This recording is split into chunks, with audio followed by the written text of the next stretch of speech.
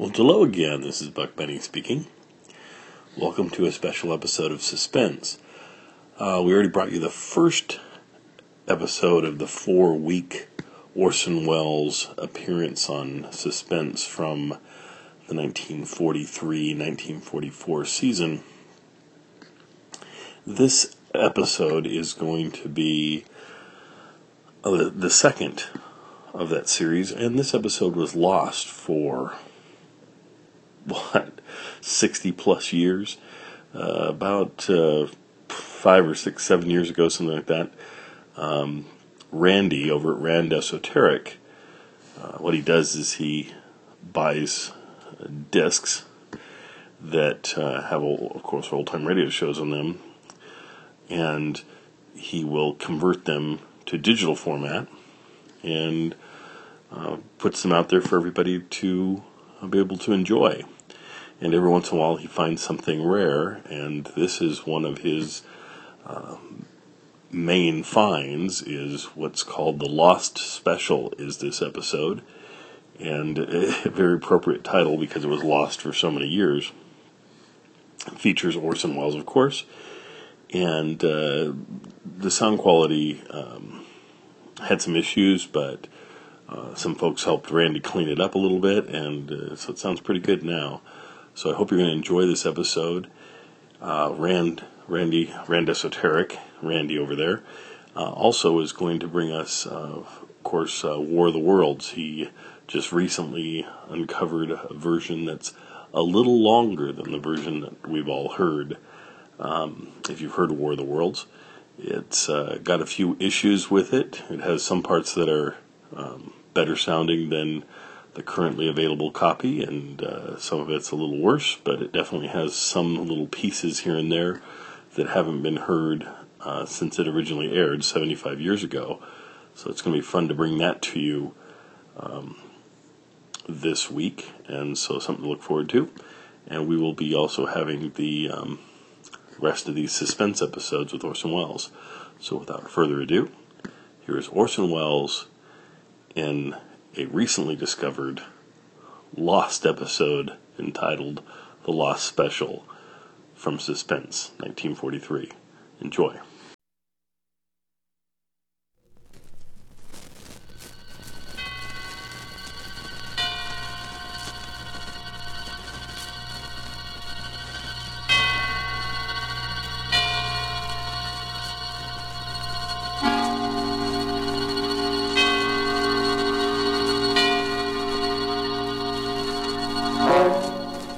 Suspense.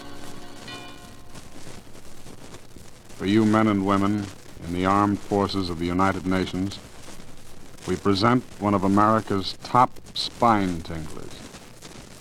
A radio rebroadcast of a program dedicated to the mysterious, the unusual, and sometimes the supernatural. A program of suspense. The producer of Suspense asks you to almost believe that the following is true. Very well. Standing beside me, surrounded by 2 guards, is a man who in a few short hours is to be put to death in the electric chair.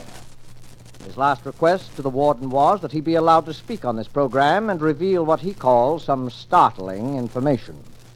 The warden naturally turned to us, and we at once complied, anxious at all times to do anything, however strange, that will hold our listeners in suspense.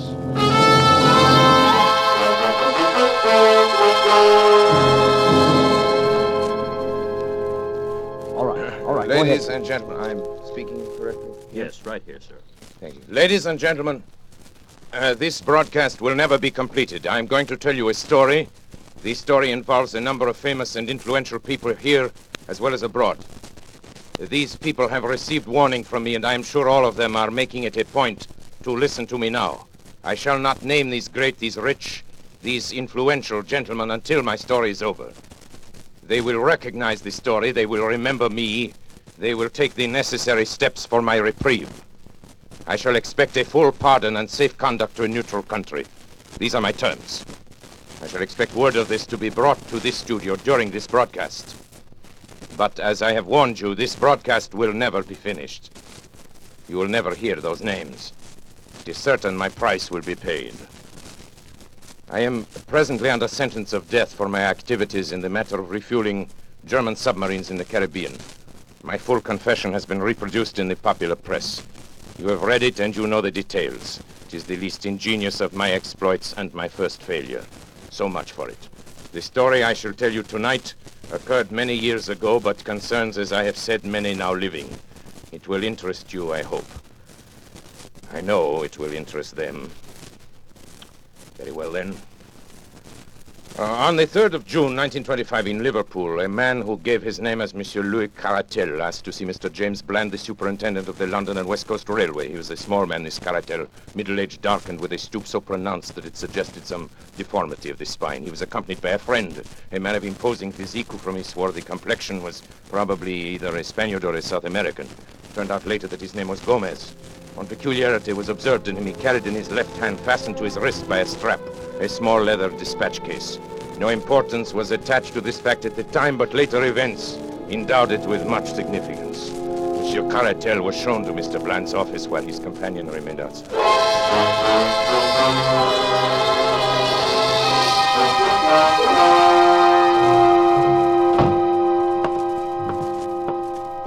How do you do, monsieur? My name is Louis Caratel. Yes, sir. What can I do for you? I have just arrived from Central America this afternoon. It is extremely urgent that I reach Paris without a moment's delay. Paris, eh? That's too bad. Just missed the London Express. I am not interested in the London Express. Could you provide me with a special train? Yes, I think that could be arranged. Oh? It's quite an expensive proposition. Money is of a small importance, monsieur. Time is everything. If you can arrange a special for me in a hurry, you may make your own terms. Very well. Mr. Hood, will you step over here a moment, please? Yes, Mr. Bland. Mr. Hood, here's our traffic manager, Mr. Caratel.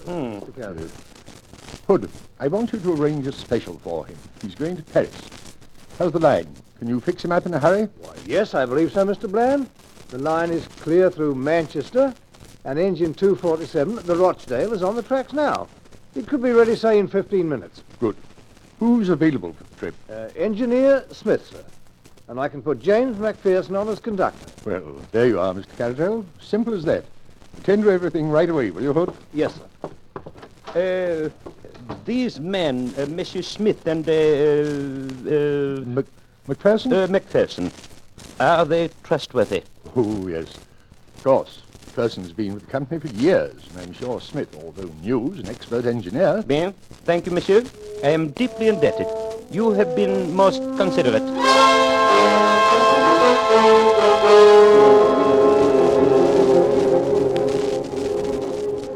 At 4:31 exactly by the station clock, the special train with Caratel and Gomez steamed out of the Liverpool station. The line at that time was clear, and there should have been no stoppage between Manchester.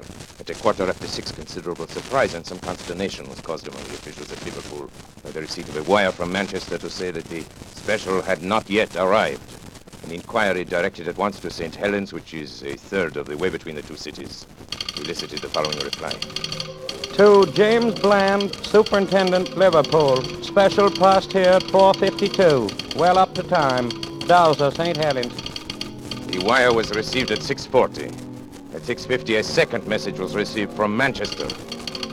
No sign of special as advised by you. And then, 10 minutes later, a third, more bewildering. Presume some mistake is proposed running of special. Local train from St. Helens, timed to follow it, has just arrived and has seen nothing of it. Kindly wire advices. Manchester. The matter was assuming a most amazing aspect.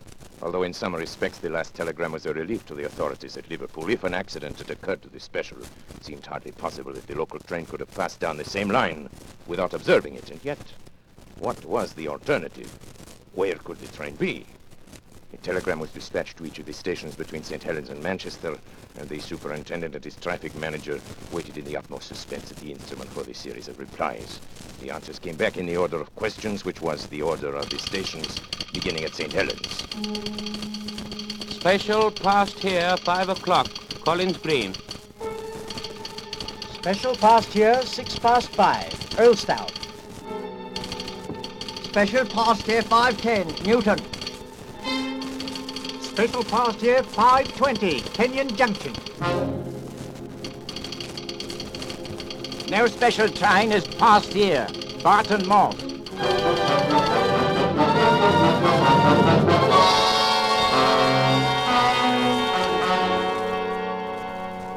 Hood, this is unique in my 30 years of experience. I can't understand it, Mr. Bland. The special has gone wrong between Kenyon Junction and Barton Moss. And yet there's no siding between the two stations. Special must have run off the rails, jumped the track. But how could the 450 Parliamentary pass over the same line without seeing it? There's no alternative, Hood. Absolutely must be so. Possibly the local may have observed something which may throw some light on the matter. We'll wire to Manchester for more information, and to Kenyon Junction with instructions that the line be examined intently as far as Barton Moss.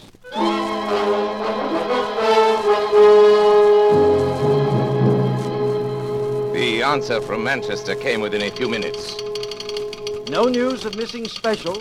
Driver and guard of local train positive no accident between Kenyon Junction and Barton Moss. Line quite clear and no sign of anything unusual. Manchester.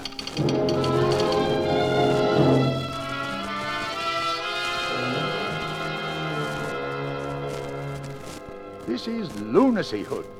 Does a train vanish into thin air in England in broad daylight? The thing's preposterous. An engine, a tender, car, 5 human beings, and all lost on a straight line of railway. It's impossible.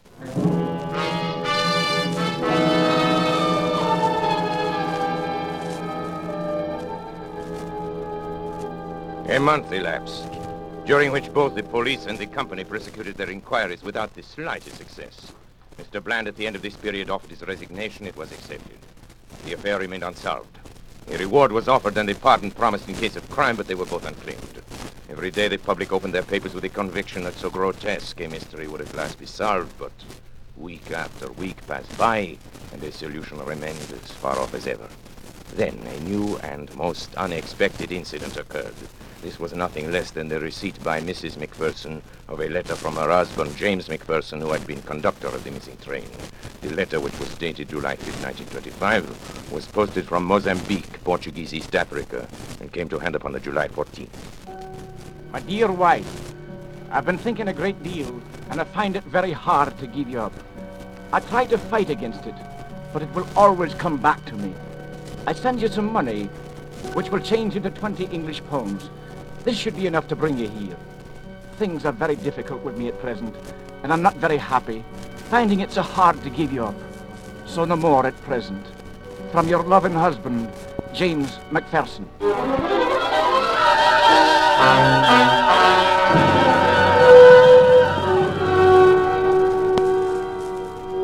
For a time, it was confidently anticipated that the letter would lead to the clearing up of the whole incident. As directed, Mrs. McPherson sailed to Portuguese East Africa. She stayed in Mozambique for some time, but heard nothing from the missing man. Finally, she returned to Liverpool, and so the matter stood. And has continued to stand right up to the present moment.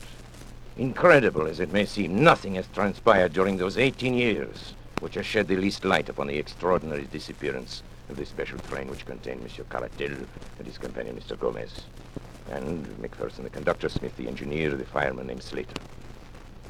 And now, after all this time, I shall clear up the entire affair. And unless I hear from those so highly respectable gentlemen who were my employers and who are completely implicated in the crime, unless I hear from them before I'm finished, their names will be revealed on this broadcast. Take final warning, gentlemen. You know I mean what I say.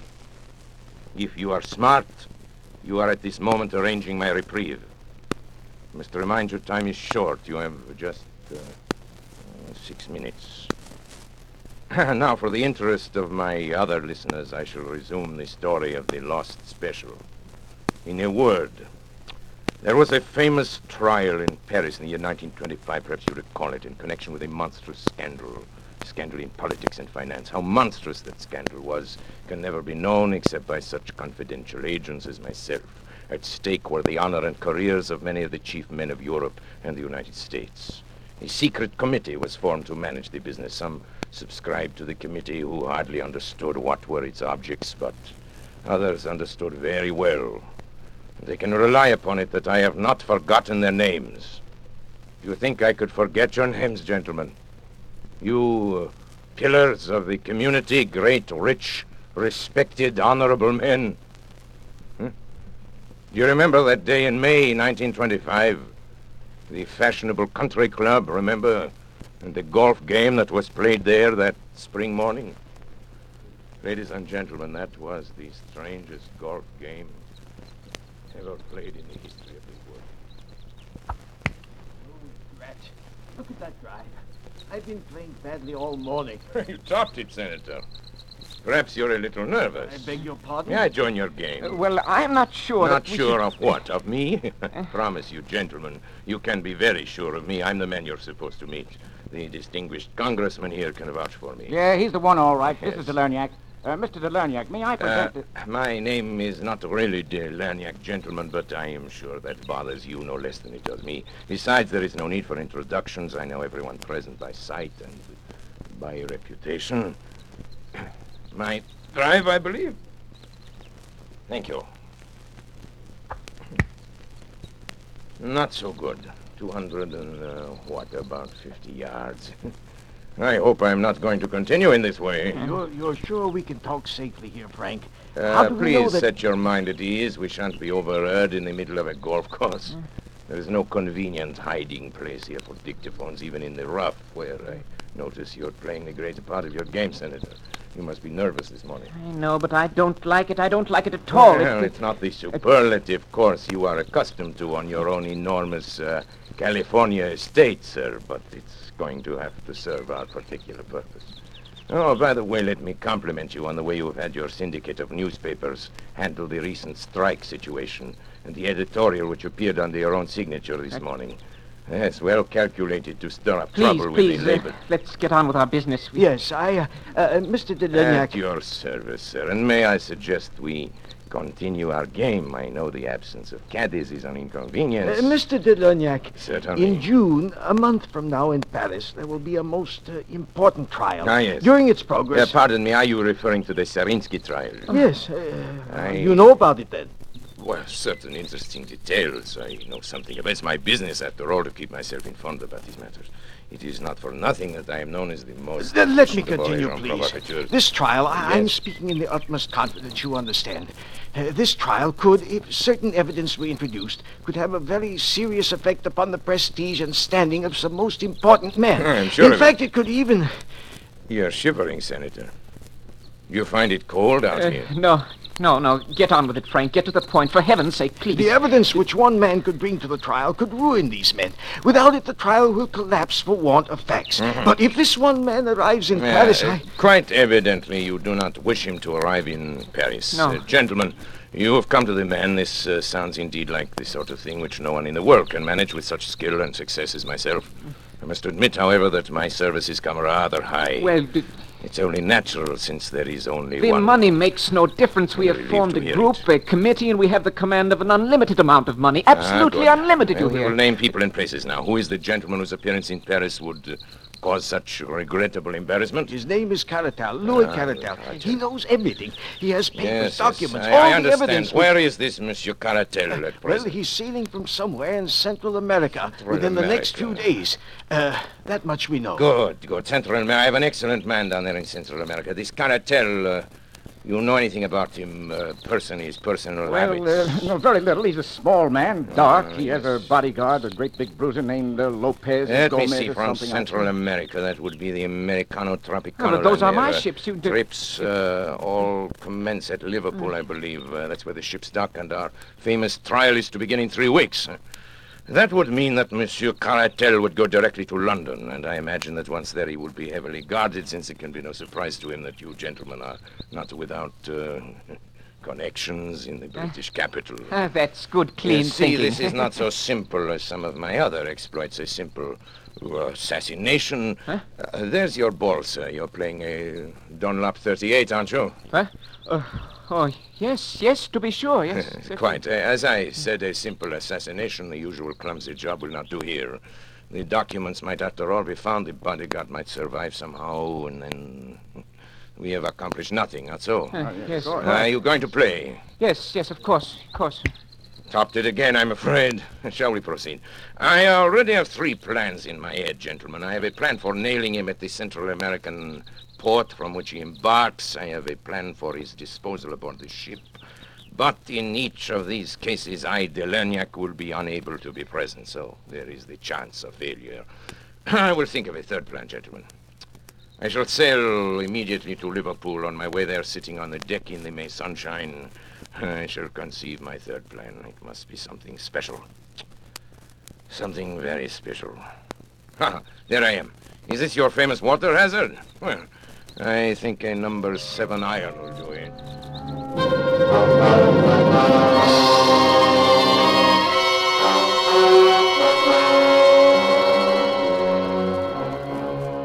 And thus I undertook to bring about the complete destruction of Monsieur Caratelli's bodyguard companion, Gomez, and his documents.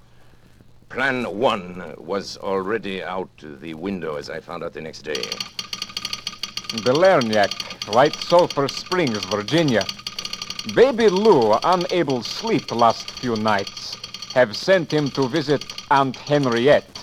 Will rejoin him on 21st. Love, Jenny. This telegram from Matagalpa conveyed to me the information that Caratel, possibly sensing danger, had moved from his hotel and gone to stay with friends until his ship sailed. So it was impossible to carry out the idea of the fire in the hotel. His ship leaving on the 21st was the Henriette. On my 4th day at sea, I heard from her. Delerniak, Berengaria, ship-to-ship communication from Henriette Tropicana Line. Presented Grace your box of chocolates. Louise has given up candy for Lent. Grace still wants us all together for 29th birthday party. Will be really special. Ralph. This meant that poison had been given to Gomez, the bodyguard, in an effort to get him at least out of the way. He had been unable to succumb to it. He'd thrown off the effects, and is evidenced by the report that we would all be together on the 29th. Now, Caratel had refused to eat the food containing the poison. So much for Plan 2, which was not worthy of me anyway, since there was always the possibility of the bodies being found in the ocean. The man Gomez was carrying the documents in a dispatch case strapped to his wrist, and I must tell you something now. I was glad, mind you, that we had failed so far, for the plan I had conceived on the night I arrived in Liverpool was so magnificent, so absolutely unprecedented in the annals of crime, that I owed it to myself, to my employers, and to history to carry it through. The inspiration came from the words in the code telegram which indicated that Caratel would arrive in London and hire a special train there to convey him from Liverpool. My British agent, Mr. Moore, and I contrived to buy over several officials of the railway. Now, here begins the story. First, the division head, who helped us employ James McPherson, whom we contrived to be the conductor of any special train we designated. Then further, at a sum that would make them independent for life, we bought over an engine driver named Oswald Smith and the fireman John Slater. These men, we arranged with the division head, would be assigned to whatever special train was hired by Caratel. On the afternoon of June 3rd, as I was sitting in my room at the inn at Barton Moss, the call I had been awaiting came through. It was McPherson reporting. Hello, Mr. Delerniak. We shall be leaving in a few minutes. He's hired the special. Good. Smith will be engine driver and Slater fireman. And of course, I'll be in charge. What about Moore? Will he be aboard? Afraid not, sir. He gave them quite a story about having to reach his sick wife and all. But Caratal would have none of it. You said, though, sir, that it didn't matter. It does not matter. What time will you pass Kenyon Junction? Let me see, sir. If we leave the next few minutes, we should be there at 5:10. 5:10. It's a 49-minute run, sir. 45 minutes. I can make it, but delay all you can before you start. Yes, sir. I guess it's all up to you from now on. Best of luck, sir. Oh, here they come, sir. Goodbye.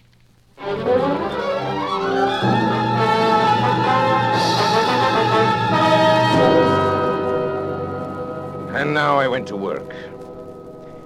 Everything had been prepared for days before, and only the finishing touches were needed. The sidetrack, just before Barton Moss, leading to the abandoned Heartsease mine, had once joined the main line, But it had been disconnected when the mine had been worked out some years before. We had only to replace a few rails to connect it once more.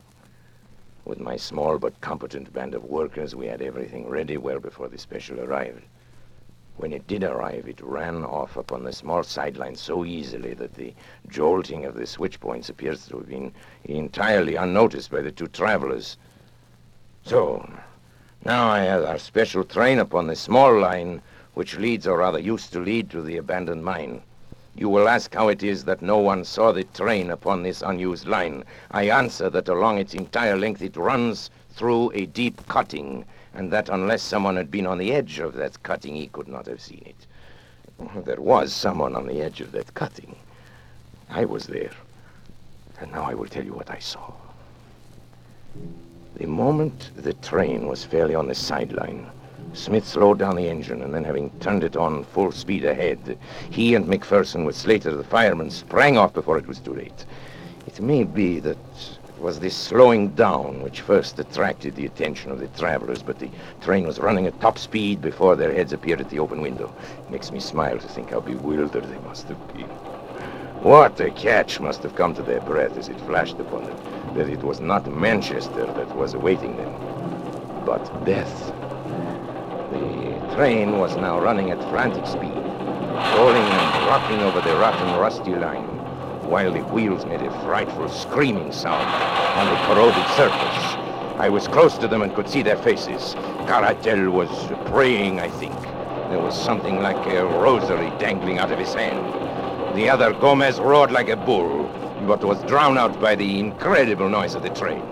He saw me standing on the bank, and when he realized he couldn't be heard, he beckoned to me like a madman, tearing at his wrist and hurling the dispatch box out of the window in my direction. Of course, his meaning was obvious. Here was the evidence that they would promise to be silent if their lives were spared. It would have been very agreeable if it could have been done so, but business is business. Besides, the train was now so much beyond our control as it was theirs. He ceased his howling and gesturing when the train rattled around the curve, and they saw the black mouth of the mine yawning before them. They were struck silent by what they saw, and yet they could not withdraw their heads. The sight seemed to have paralyzed them. I had wondered how the train, running at a great speed, would take the pit, and I was much interested in watching it. One of my colleagues, who had joined me there, thought it actually would jump it, and indeed it was not very far from doing so. It leaped into the air and seemed to hang suspended for a moment. The funnel flew off into the air, and then the van, the car, and the engine were all smashed up into one jumble, which choked the mouth of the Great Pit. Then something gave way in the middle, and the whole mass of iron, coal fittings, wheels, woodwork, and cushions crumbled together and crashed into the mine.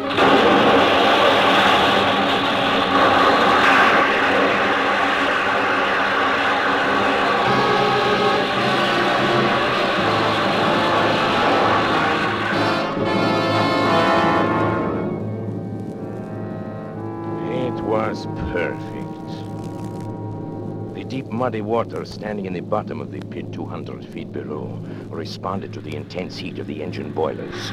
It hissed loudly and blew great bubbles of black mire into the air. At the same time, the walls of the pit, loosened by the impact of the train as it struck the opposite side, gave way, and a mighty avalanche of rock and dirt thundered down upon the wreckage of the train as it settled with a low, hissing sigh, was covered forever by the mud and mire. The vapor hanging in the air shredded off into thin, small wisps, and all was quiet again in the Heartsease mine. And now, having carried out our plan so successfully, it remained only to leave no trace behind us. Our little band of workers at the other end had already ripped up the rails and disconnected the sideline, replacing everything as it had been before. We were equally busy at the mine.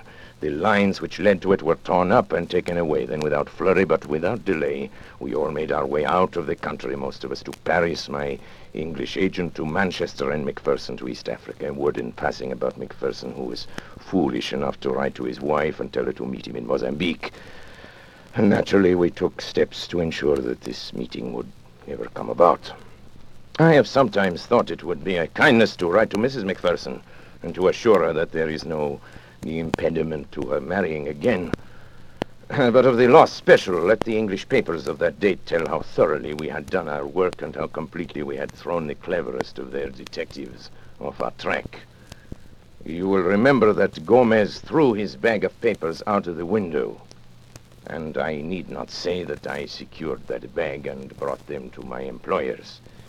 It may interest my employers now, however, to learn that out of that bag I took 1 or 2 little papers as a souvenir of that occasion. I had no wish to read the information obtained by these papers, but it is now, it's less than a minute before my broadcast is over.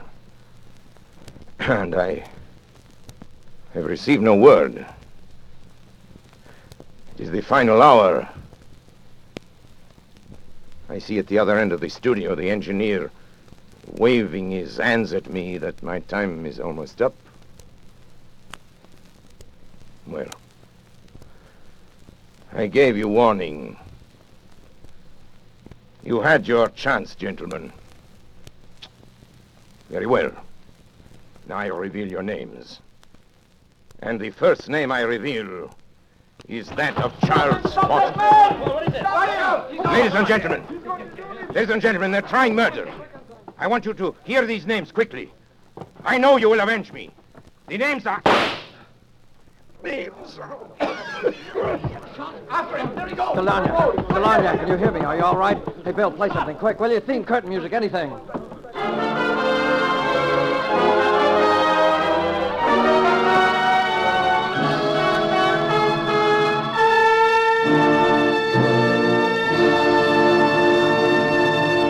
And so closes The Lost Special by Sir Arthur Conan Doyle, starring Orson Welles. Tonight's tale of suspense. This rebroadcast of Suspense was produced in the United States of America.